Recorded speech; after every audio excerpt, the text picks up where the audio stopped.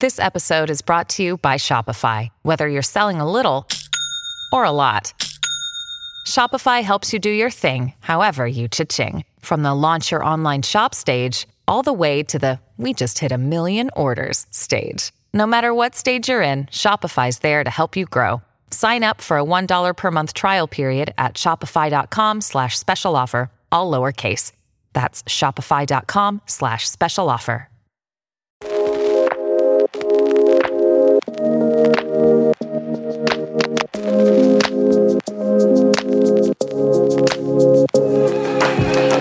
Hey everyone, welcome to the Inspire to Fire podcast. My name is Chris and I'm your host, and this is episode 2 of season 2. So welcome back if you guys have been listening, and if you guys are new to the show, this show is all about helping you reach financial independence. And we do that by interviewing some amazing guests from the FIRE community, the personal finance community, and we just pick their brains on different things, different tactics that they've used to reach financial independence. So last week we started the season with Tanya Hester, and I thought that was an amazing episode. She went over her financial independence journey, but also what we can do to give back to the planet and to society. So if you haven't listened to that one yet, go ahead and check it out. And again, if you're new to the show, go ahead and subscribe so you don't miss any future episodes. But today we're going to switch it up a bit, and we're going to talk to Jerry from The Millionaire Educator. And Jerry is someone who reached financial independence on a teacher's salary. And he also got off to a late start. So he actually started at net zero pretty much at the age of 33. And he still was able to reach financial independence, again, on a teacher's salary. So we're going to dive into that and exactly how he did it. But just a sneak peek, he had something called magic money in his back pocket. And we're going to go ahead and get into that in the show. But it might not be what you think. So you might be thinking, he had something. No, he was able to use something that all teachers actually might have access to. And it's kind of a secret weapon in terms of reaching financial independence just that much quicker. We're also going to discuss his 7 pillars of FI. And lastly, he's also going to be talking to us about how he pretty much earned 2 years worth of college credits in a matter of a month or so. And this is at a significantly discounted rate. And this is what he's doing with his son, actually, at this time. So I'm excited. There's a lot of strategies, as I mentioned, and tips and awesome advice that you can take from this episode. So I hope you enjoy it. So don't forget, again, subscribe, leave a review. I really appreciate it. Share the episodes with a friend. And let's get into the interview. So actually, before getting into the interview, Jerry and I had some technical difficulties at the beginning of the episode, so we weren't able to record his money story, and I think that's such an important part of the whole story, so I want to try to summarize it as best as I can, and then we'll jump into the episode directly. But just a little bit about his money story. Jerry and his wife are a retired teaching couple who recently worked at their dream job. In their early 30s, they had about $45,000 of student loan debt. So financially, it was an uphill battle ever since then. And along the way, they had many adventures, as he described it. They started a family, and they actually reached financial independence. So on their journey at the beginning of the financial independence journey, they began by teaching in Saudi Arabia in 1996. Jerry took a job teaching ESL, while Mrs. Millionaire Educator finished her MBA. He recently had finished his MBA, so he was eager to start earning money at that point. In his 5 years in Saudi, he was able to pay off their student loan debt and save about $100,000. So without a doubt, their time overseas helped them right their financial ship, and they took care of those student loans and also laid a solid financial foundation during that time. In December of 2001, he moved back to the US and started looking for teaching jobs. Initially, they thought they would live and teach in Texas. However, things didn't go as planned, and eventually they found jobs in LaGrange, Georgia, where they lived for 7 years. During that time, Jerry and his wife took advantage of 403B retirement accounts as well as 457 accounts, which are available to many teachers, and public service jobs as well.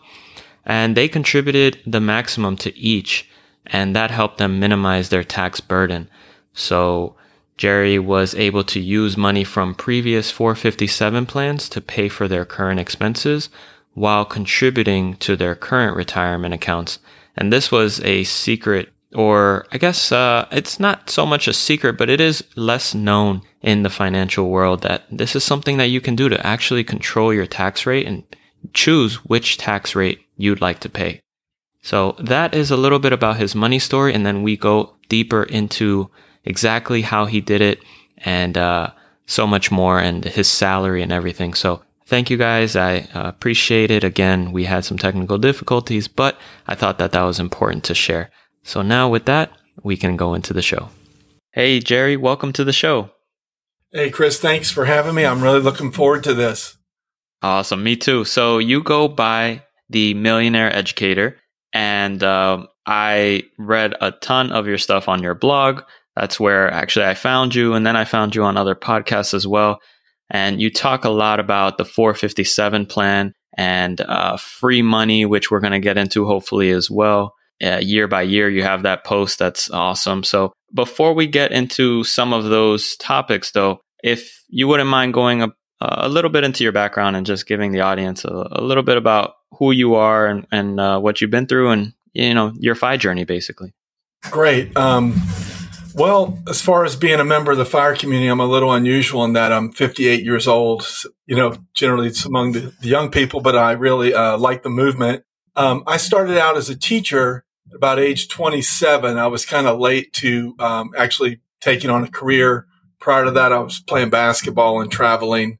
I played basketball in college at Davidson. Yeah, so I know that that was a lot to unpack, Jerry. That story was fantastic. I mean, I want to start a little bit towards the beginning. You were in debt and you decided you wanted to get out of that debt. That was before you found the FIRE movement. Is that right? Yeah, we're talking 1996 here, and the FIRE movement was nothing. And I always tell everybody, I read a book around 96 called Cashing In on the American Dream, How to Retire at 35. So that kind of gave me some FIRE-like thinking in my head. But yeah, around then, my wife owed $25,000 and I owed $20,000 for our graduate student loans. And the first year I was making my payments. I think I put my first payment, I did do 2 whole checks on it. And I kind of got settled in my job and I wasn't in attack mode. But at some point, I think I was out buying a CD in Saudi Arabia, a Bossa Nova CD. And I was deliberating, should I spend $15 on this? And I thought to myself, hell, your money's not even yours yet. You don't need to be spending money other than, food and just, getting over the hump. So I didn't buy that. And I just started, I would take a paycheck and squeeze it as long as I could. And then I would send checks in, just $3,000 at a time. I think I was making about $40,000 a year then. So, I knocked off mine. Then I started chipping away at my wife's and we got that done. But yeah, we were pretty maniacal about getting up to zero. And I remember hitting zero, feeling free again. Yeah, I mean, that is a huge milestone, especially for a lot of people now. I mean, that a lot of people who have 100K, 200K in student loans. I remember the first time I hit zero, it was refreshing just to be back at square one, just to be broke, basically. Yeah, you're a free man again. Mm-hmm. So once you hit zero, then you told us that you reached about 100K in savings. That takes some determination as well. What got you to that point to say, not just that you're a free person, debt free, but you're now going to start building wealth? Well, I did know that I needed some wealth if I was going to go and explore the world and do my thing in South America. So I really, that book I mentioned earlier, the Paul Terhorst book, I did realize I needed some assets and I needed to get those assets to work for me. So that my goal was at least 100,000. I didn't realize that I was going to need a lot more probably. But, once I got that 100, paying down the debt and then saving money and investing, they kind of go hand in hand. They both require discipline. It's just that now, instead of you taking money and sending it off, you're putting it on your side of the ledger, as I like to say. Yeah. And that really kind of just keeps building, because when you're investing, we've been through a long bull market here. There've been some, a lot of peaks and valleys, but all in all, it's gone up. But when you start seeing your money double and you realize that some years you make more off your investments than you did by your contributions, right? That's a great feeling. So Definitely. Yeah. the surprise to me was I was able to do that stateside as a teacher because that kind of went against the narrative we all live with. Right, right. And you definitely don't hear a lot of stories of millionaire teachers. So you're an outlier in that sense. And what I love about your story too is that you guys, like you said, you really started late considering a lot of these stories that you hear about the FIRE movement. People retire early at 30 or in their 20s. But what's amazing is even though you consider it late, you're still well ahead of a traditional retirement path. And, you've made it years before that, before 65. So that goes to show that it really, if you have that determination, you know what you're doing, even if you're in your 30s, in starting fresh, you can still retire at a young age. Well, yeah. And in a lot of ways, even though I wasn't retired, those years working, let's say around 2014, I didn't need the job. I already had well over about $700,000, $800,000 to my name. So that gives you a totally different outlook on any job you're in. And I actually remember the interview with the principal. He looked at my spotty resume and he's like, I just have to ask you, how long will you stay? And I just said 2 to 3 years. And he's like, I just admire your honesty. And I got hired, because the beauty is that they always need Spanish teachers, it seems, so. And he was looking for 3 at the time, and I was the first one he interviewed. So, yeah, it just having money gives you not only options, it just changes your attitude about work. I've always known, or I've known for getting on 10 years now, that I could leave a job and take a break and just come back because, there are always teaching jobs. Mm-hmm. I mean, if I needed another one, we actually talked about taking some online jobs this year. My wife and I decided against it just because you lose your headspace and, but those things are still out there. I see them all the time. Yeah, definitely. And it is completely different working when you know that you can or you have the option to step away if needed for family or for your own mental sanity. So I'd love to now just talk a little bit about this 457 plan that you've used as basically a secret weapon. I don't think a lot of people know about it. Maybe some people in the FIRE community. And this is something that I've used personally because of your content. This is something that I found at my employer. Not a lot of my colleagues knew about this plan. And so I actually started taking advantage, and I was trying to tell everyone about it, but they just couldn't grasp the fact that this was an additional 401k or 401(b). So can you talk about that secret, I guess, weapon for teachers, really, that you can maximize about $41,000 pre-tax? Is that right? Each year? Yeah, I believe now, and I'm older, so what is it? I think it's 26 with the catch-up contribution. I think so. Let me just go back and say around 2010, starting about then, that's when I started doing both the 403(b) and the 457. And like you said, it just effectively doubled my contribution amounts. Then when I turned 50, I also got to do the catch-up contributions to both the 403(b) and the 457. So, my wife and I, we've had many years where we say well over 6 figures when you figure those 2 accounts plus we use a traditional IRA and a health savings account. So I think our biggest year was 2019. We saved $130,000. That is incredible. That's insane. I know. And so that's pre-tax mostly?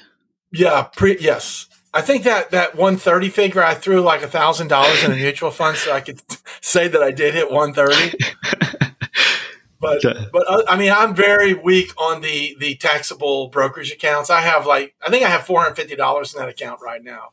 So I'm almost all pre-taxed. That's amazing. Your tax bills must be non-existent.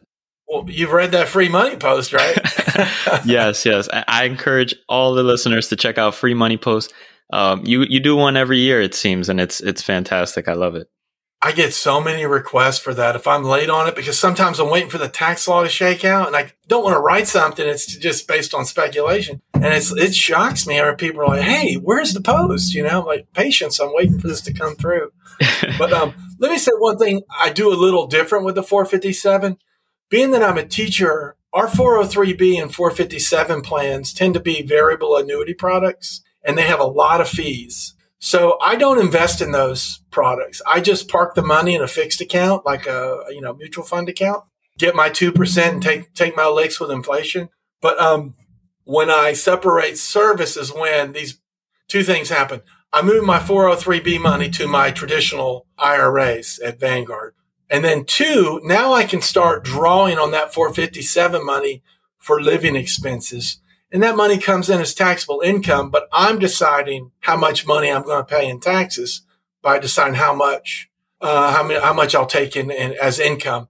Now, and I have rolled some of that magic money just to my traditional IRA at times if I had a whole lot of money there. But full disclosure, I'm down to my last $26,000 of magic money that I'm going to take that out in January. Okay. And that's going to get me to my 59.5, which will happen next June. That is perfect. Perfect distribution drawdown phase. Calculated that one. Great. Squeaking in there. Yeah. and another thing that we have done that I don't see many people have done this, but around 2013, I started the 72T, where I actually started taking IRA distributions. And I looked online and figured out the calculation wasn't hard to do. I have an MBA, so I could follow an example and get my number. And so my wife and I, every year, we've gotten about $18,000 in change to start the year. And that's not a lot of money, but to have $18,000 hit your bank account, that's just a good tailwind in your sale to start the year. So, right. 59.5, I'll be able to access those other accounts that I have. And age 60, I get my teacher's pension. So, yep, that feel sounds flush with money. Yes, exactly. That sounds great. And so you're right. Not a lot of people discuss the 72T just because of how complicated it can be. But to be clear, I think everything with the 72T distributions, the endpoint is 59.5, right? Is that how it is? And then it turns Correct. into a regular IRA or pre-tax bucket. Exactly. Okay. And I think what scares a lot of people is that you have to keep taking them to 59.5. I think you're allowed one change of your distribution formula, but it apparently has a lot of triggers a lot of back taxes on every distribution you've taken up to that. So, truth be told, knowing what I know now, I probably wouldn't have done that. I probably just would have done Roth conversions and kind of taken them that way with the 5-year staggered. If you read Justin McCurry, Rooted Good, he has a good article explaining how he does that. But yeah, I can see why people don't want to do 72T, and I wouldn't think they were crazy. Well, it's interesting that I've never met anybody who's done a 72T, but now that I'm thinking about it, it seems as though the risk gets less and less. Let's say you do a 72T in your 20s or your 30s, the risk is higher than doing it in your 40s or your 50s. So does that sound about right? Yeah, I didn't really think of that because I had a big enough cash position that where I could just kind of pull out. And within that IRA, I was just having dividends and capital gains paid to a money market automatically. And if I thought I had too much money, then I would flip over and buy a few more shares in the VTSAX. So I guess I learned a lot about managing distributions by doing that and kind of investing within pool of money. It's weird because as fire people, we're in the savings and distribution phase kind of simultaneously. And that's not traditional, retirement planning. No, not at all. It seems like you got a nice mixture of a lot of different things. The 72T, you've got a couple 457 plans you can draw down. You've got income as well. So there's a lot there, and you kind of can pick, basically your tax range, your wages for the year. You can do a lot of things there. Yeah, and I guess I need to mention this. I will use my HELOC strategically to get me through a year. Like if I don't want to go past a certain amount of income, I'll use my HELOC to strategically get over that last 4 to 6 weeks of a year. And the HELOC's a little dangerous, I find, because it's a big pool of money. And my first home, I probably wasn't very good with that, to be honest. I'm much better now. But yeah, I'm always trying to control my income level because it'll control my tax bill, keep it within check. Yeah. And it definitely helps to embrace frugality during that process. Yeah, frugal living is one of my pillars of FIRE. You gotta have a nice lifestyle that doesn't cost you a lot of money. And we can always, rev up our spending and get our lifestyle, but that's just not sustainable. That's the problem with a lot of people. They're not willing to tweak that. Right. And I love I thank you for bringing up the pillars of FIRE. So I want to get into that because it kind of brings us back to the roots, I think, of the FIRE movement. A lot of times we talk about increasing our income, and it's true. You can increase your income to an unlimited level, and it is an important factor. But I do like these 7 pillars because it is, you really can't go wrong with it, I should say. If you do apply these 7 pillars, you're pretty set up for financial success. So if you don't mind, maybe we can talk a little bit about a couple. We've talked about frugal living. Debt avoidance is another big one, I see. Yeah. I guess I have them listed and I have them weighted as well. And the one I have weighted the highest is just good old hardcore savings. To me, that's 30% of the formula. You can earn a lot of money, but if you don't save it, you're right back where you started. And that's unfortunately where I see a lot of people, friends, families, coworkers, acquaintances, and it's a little frustrating to me. But, people, they've got to find their path. But I would just always say, hardcore savings. The more you can save, the faster you can move down the FIRE path. And let me just say, as we probably mentioned here, I've used my tax advantage accounts, 403B, 457, traditional IRAs, and health savings accounts. That is an easy way to save, and you're going to see it comes up in another pillar here. I'll link it here in a second. The other thing is debt avoidance. I understand people have to have a mortgage. I understand that. But if you're at a point in life where you don't have student loans and big car payments and credit card debt, I would just say, other than a mortgage, avoid taking on lots of debt and lots of monthly payments, because by themselves, they don't appear to be that significant. But when you start adding them up, they add up. And then 2, when you factor in your debt is paid with after-tax dollars. So if you're going to have a $100 payment, you need to factor in about $130 of earned income. And there's a disconnect there for most people. So, debt avoidance has been key for us. When I didn't have any money, I didn't have debt. And when I started getting money, other than a mortgage, I've never had a car payment, for example. Just bought used cars and drove them for 12 years and things like that.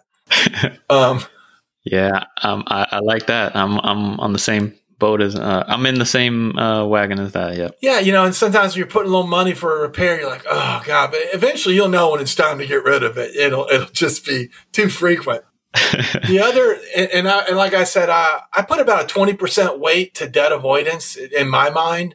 So that's 50% of the equation right there. Income maximization, 10%. And what I mean by that is, as a teacher, I never really had a side hustle at home, but I did have a side hustle at school. I did extended day, which meant I didn't have a planning period. I taught the fourth, we were on a block schedule. I taught 4 out of 4 every day. And, it was hard, but doing it both semesters paid me 25% more. And seeing how I was putting that money in those retirement accounts, I knew where that effort was going. The other things I did is I coached basketball and cross country, and I've been a JV soccer coach. My wife is, sponsors clubs like TSA is a tech association. I forget the acronym that she taught. Sorry, honey. But we're always like, as a teacher, they always have side jobs they want you to do. And I would always tell a teacher, take something you're familiar with, because they're going to get you into something, You don't want me doing SAT prep but when you get those little pay bumps, you need to make them count. I've also I went beyond a master's degree. I did a specialist degree to earn a pay bump, and my wife did as well. From that, we earned $12,000 more a year teaching the same job. Okay, so that's income maximization. Tax minimization is my fourth pillar. April 15th, you shouldn't be howling at the moon about how much you're paying in taxes. In our case, we've just used our tax advantage accounts to keep our income about the end of the 10% tax bracket. So many years I pay $1,000 federal income tax consistently, but that's because I have a tax plan. Now, if I didn't do tax planning, I might be paying $8,000 to $10,000 a year. So you got to have a tax plan to minimize your tax payment. The fifth pillar is prudent investing.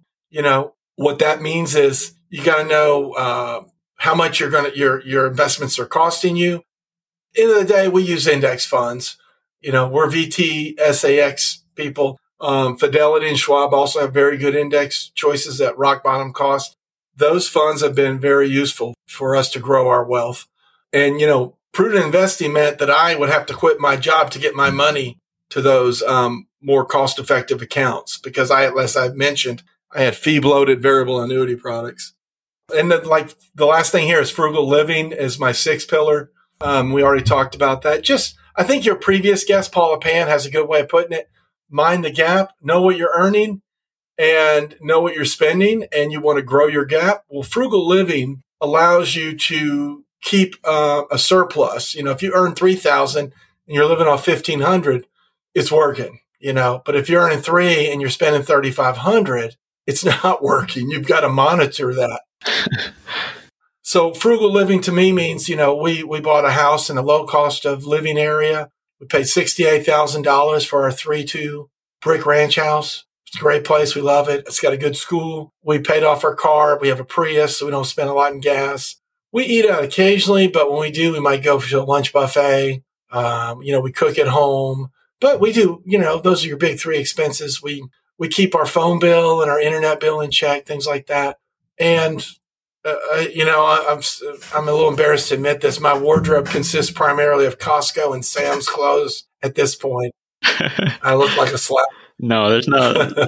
You do not have to be embarrassed about that. But I think this part is interesting to talk about the frugal living just real quick because I know that sometimes it can get a bad rap. But we're not advocating here for any sort of, for frugal limit to the extreme. Nobody's asking you to do the extreme stuff. You just, whatever you're comfortable with. Is that right? Yeah, I am definitely not going to recycle napkins and things like that. That's insane.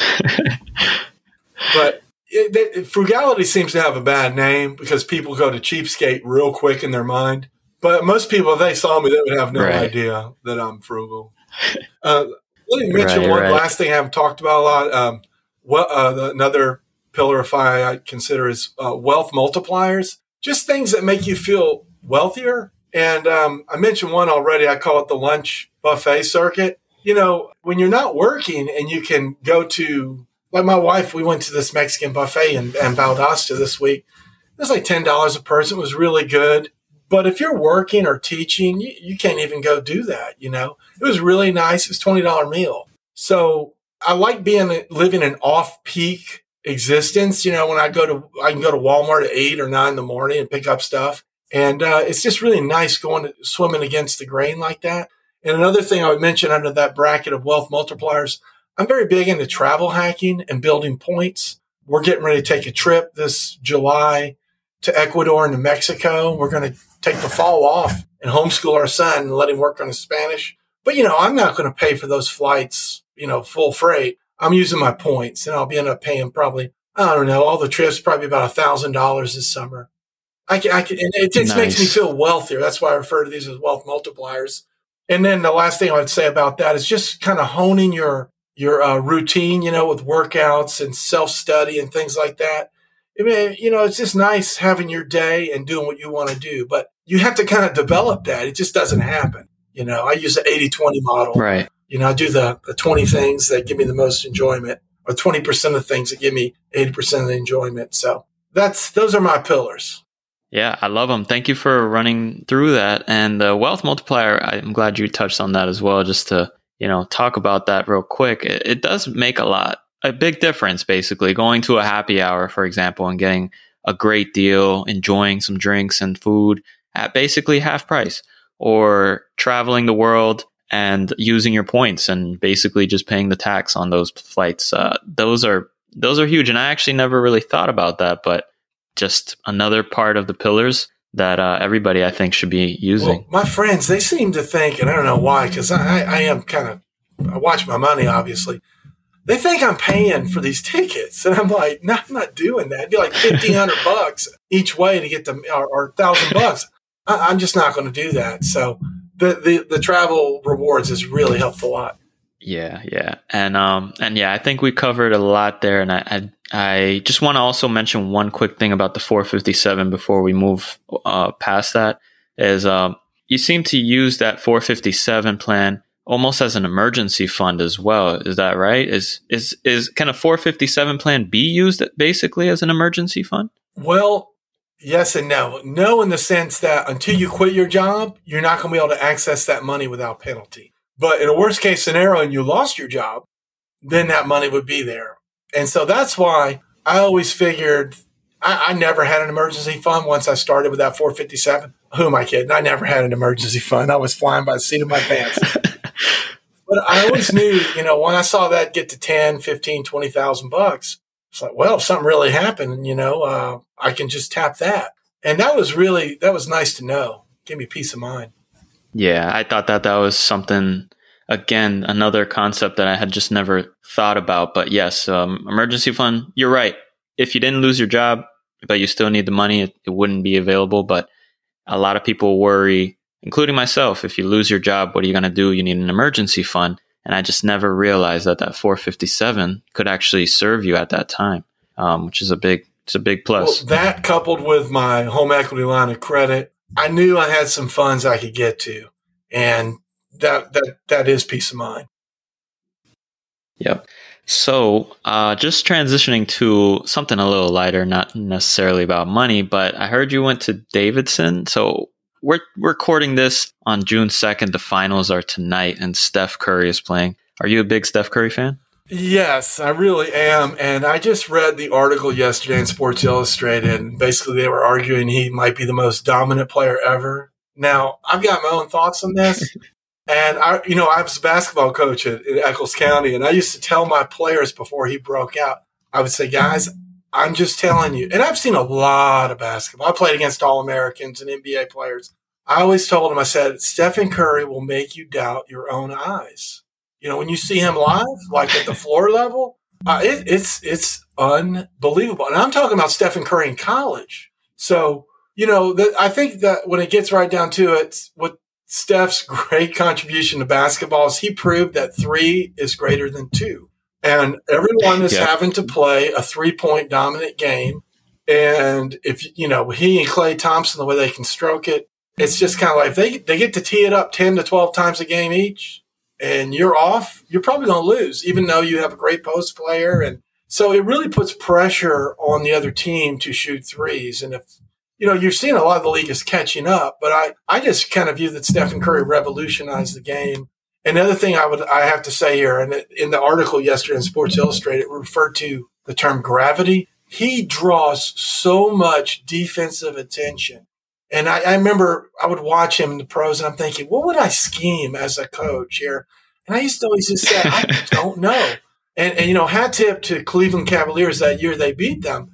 They played like 3 perfect games. I mean, they were miraculous games almost. And they did get them one time, but it's not easy, to play like that.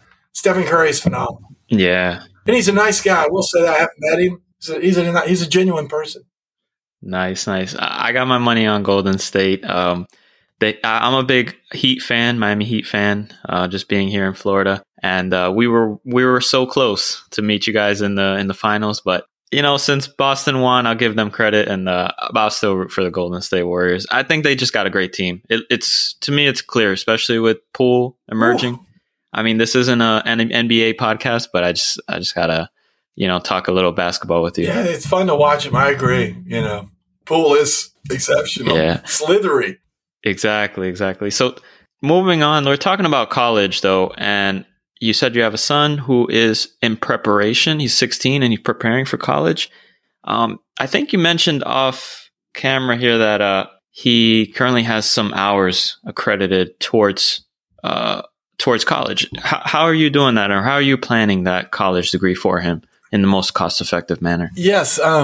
When the pandemic happened, a lot of us were on the computer, me included. And somewhere along the line, I came across Sophia Learning, sophia.org. And they offer what are called ACE courses, American Council on Education. That's what ACE means. And so what the ACE courses, they follow a curriculum and they teach a course. Now, Sophia does not grant you credit, but many universities will take their courses and give you credit for it. So I took like ancient Greek philosophers just to see what I thought. And, it was open PDF files for the test, and it's pass fail. A lot of people could pass those. So I ended up, I'm a little maniacal at times, and I basically did 68 credit hours in 2 months. I did 2 years of college in 2 months. And then I realized, well, look, my son's sitting here at home, and I got him to do a college readiness course, and he was getting ready to go into high school that year. So he just finished 8th grade. And then he took U.S. history and art history and things like that. And, he did well in those courses. When I say well, it made at least, an 80-something to a 90-something. And so basically I just started bribing him to do those courses. So I was paying him $25 a course, and boy, he was working hard. And but anyway, he has 70 credit hours he has a college transcript at Excelsior College in New York. We've sent all those ACE courses to that university where he has a transcript. So he's done over 2 years of college. So our total cost have been, I would say, $500 for him to do all that. Wow. Yeah. So the plan is we're just going to get him through his core and have his electives done. And then so maybe during his senior year, he can start taking some upper level courses if he wants. But he's probably going to graduate from that school in New York. They're very flexible on their credit, and they are accredited university. And he and I have talked about grad school down the line because, my undergrad degree, I was not very mature like a lot of people do in undergrad. So my philosophy is like get him through a degree, and then he'll kind of start figuring out what he's really interested in. If he wants to go to grad school, great. Maybe he wants to do certifications and work in the tech world, he can do that. So, but I just don't think you have to spend tens and hundreds of thousands of dollars on degrees. There's so many options out there now. Yep. And I had to mention that because I thought that was just fantastic. I mean, and again, you have that background of knowing what education is like from being in education for your whole career. So you're essentially giving him a fantastic head start through college. And yeah, you're right. He doesn't have to come out of college burdened with, like myself, over 100,000 in student loans. That just sets you back so many years in your life. Well, and I will tell the listeners, I did write 2 blog posts on basically credit acquisition experiments that I did. And the first one talked about my experience at Sophia. And there's another one I did. I did 2 years of college in a month through some CLEP testing. And I know I'm a little crazy to do that. I get it. People are like, and I'm not some super genius either because these are freshman, sophomore level courses. But I took 17 CLEP tests over 32 days, and I think it was 66 credit hours. So that's awesome. Insane. But I did this so I could write about it and tell people because it's an option. So yeah, I have done over 5 years of college through like alternative education, and I tallied it up, my total expenses for the 5 years of college, and this is an honest estimate, about $714. That is incredible. I mean, the difference in that between the regular tuition, I can't imagine. But I think higher ed's going to send an assassin to quiet me. Yeah, we need to keep this on the low for only our podcast listeners here. This is why you guys listen. You're getting the secret stuff here.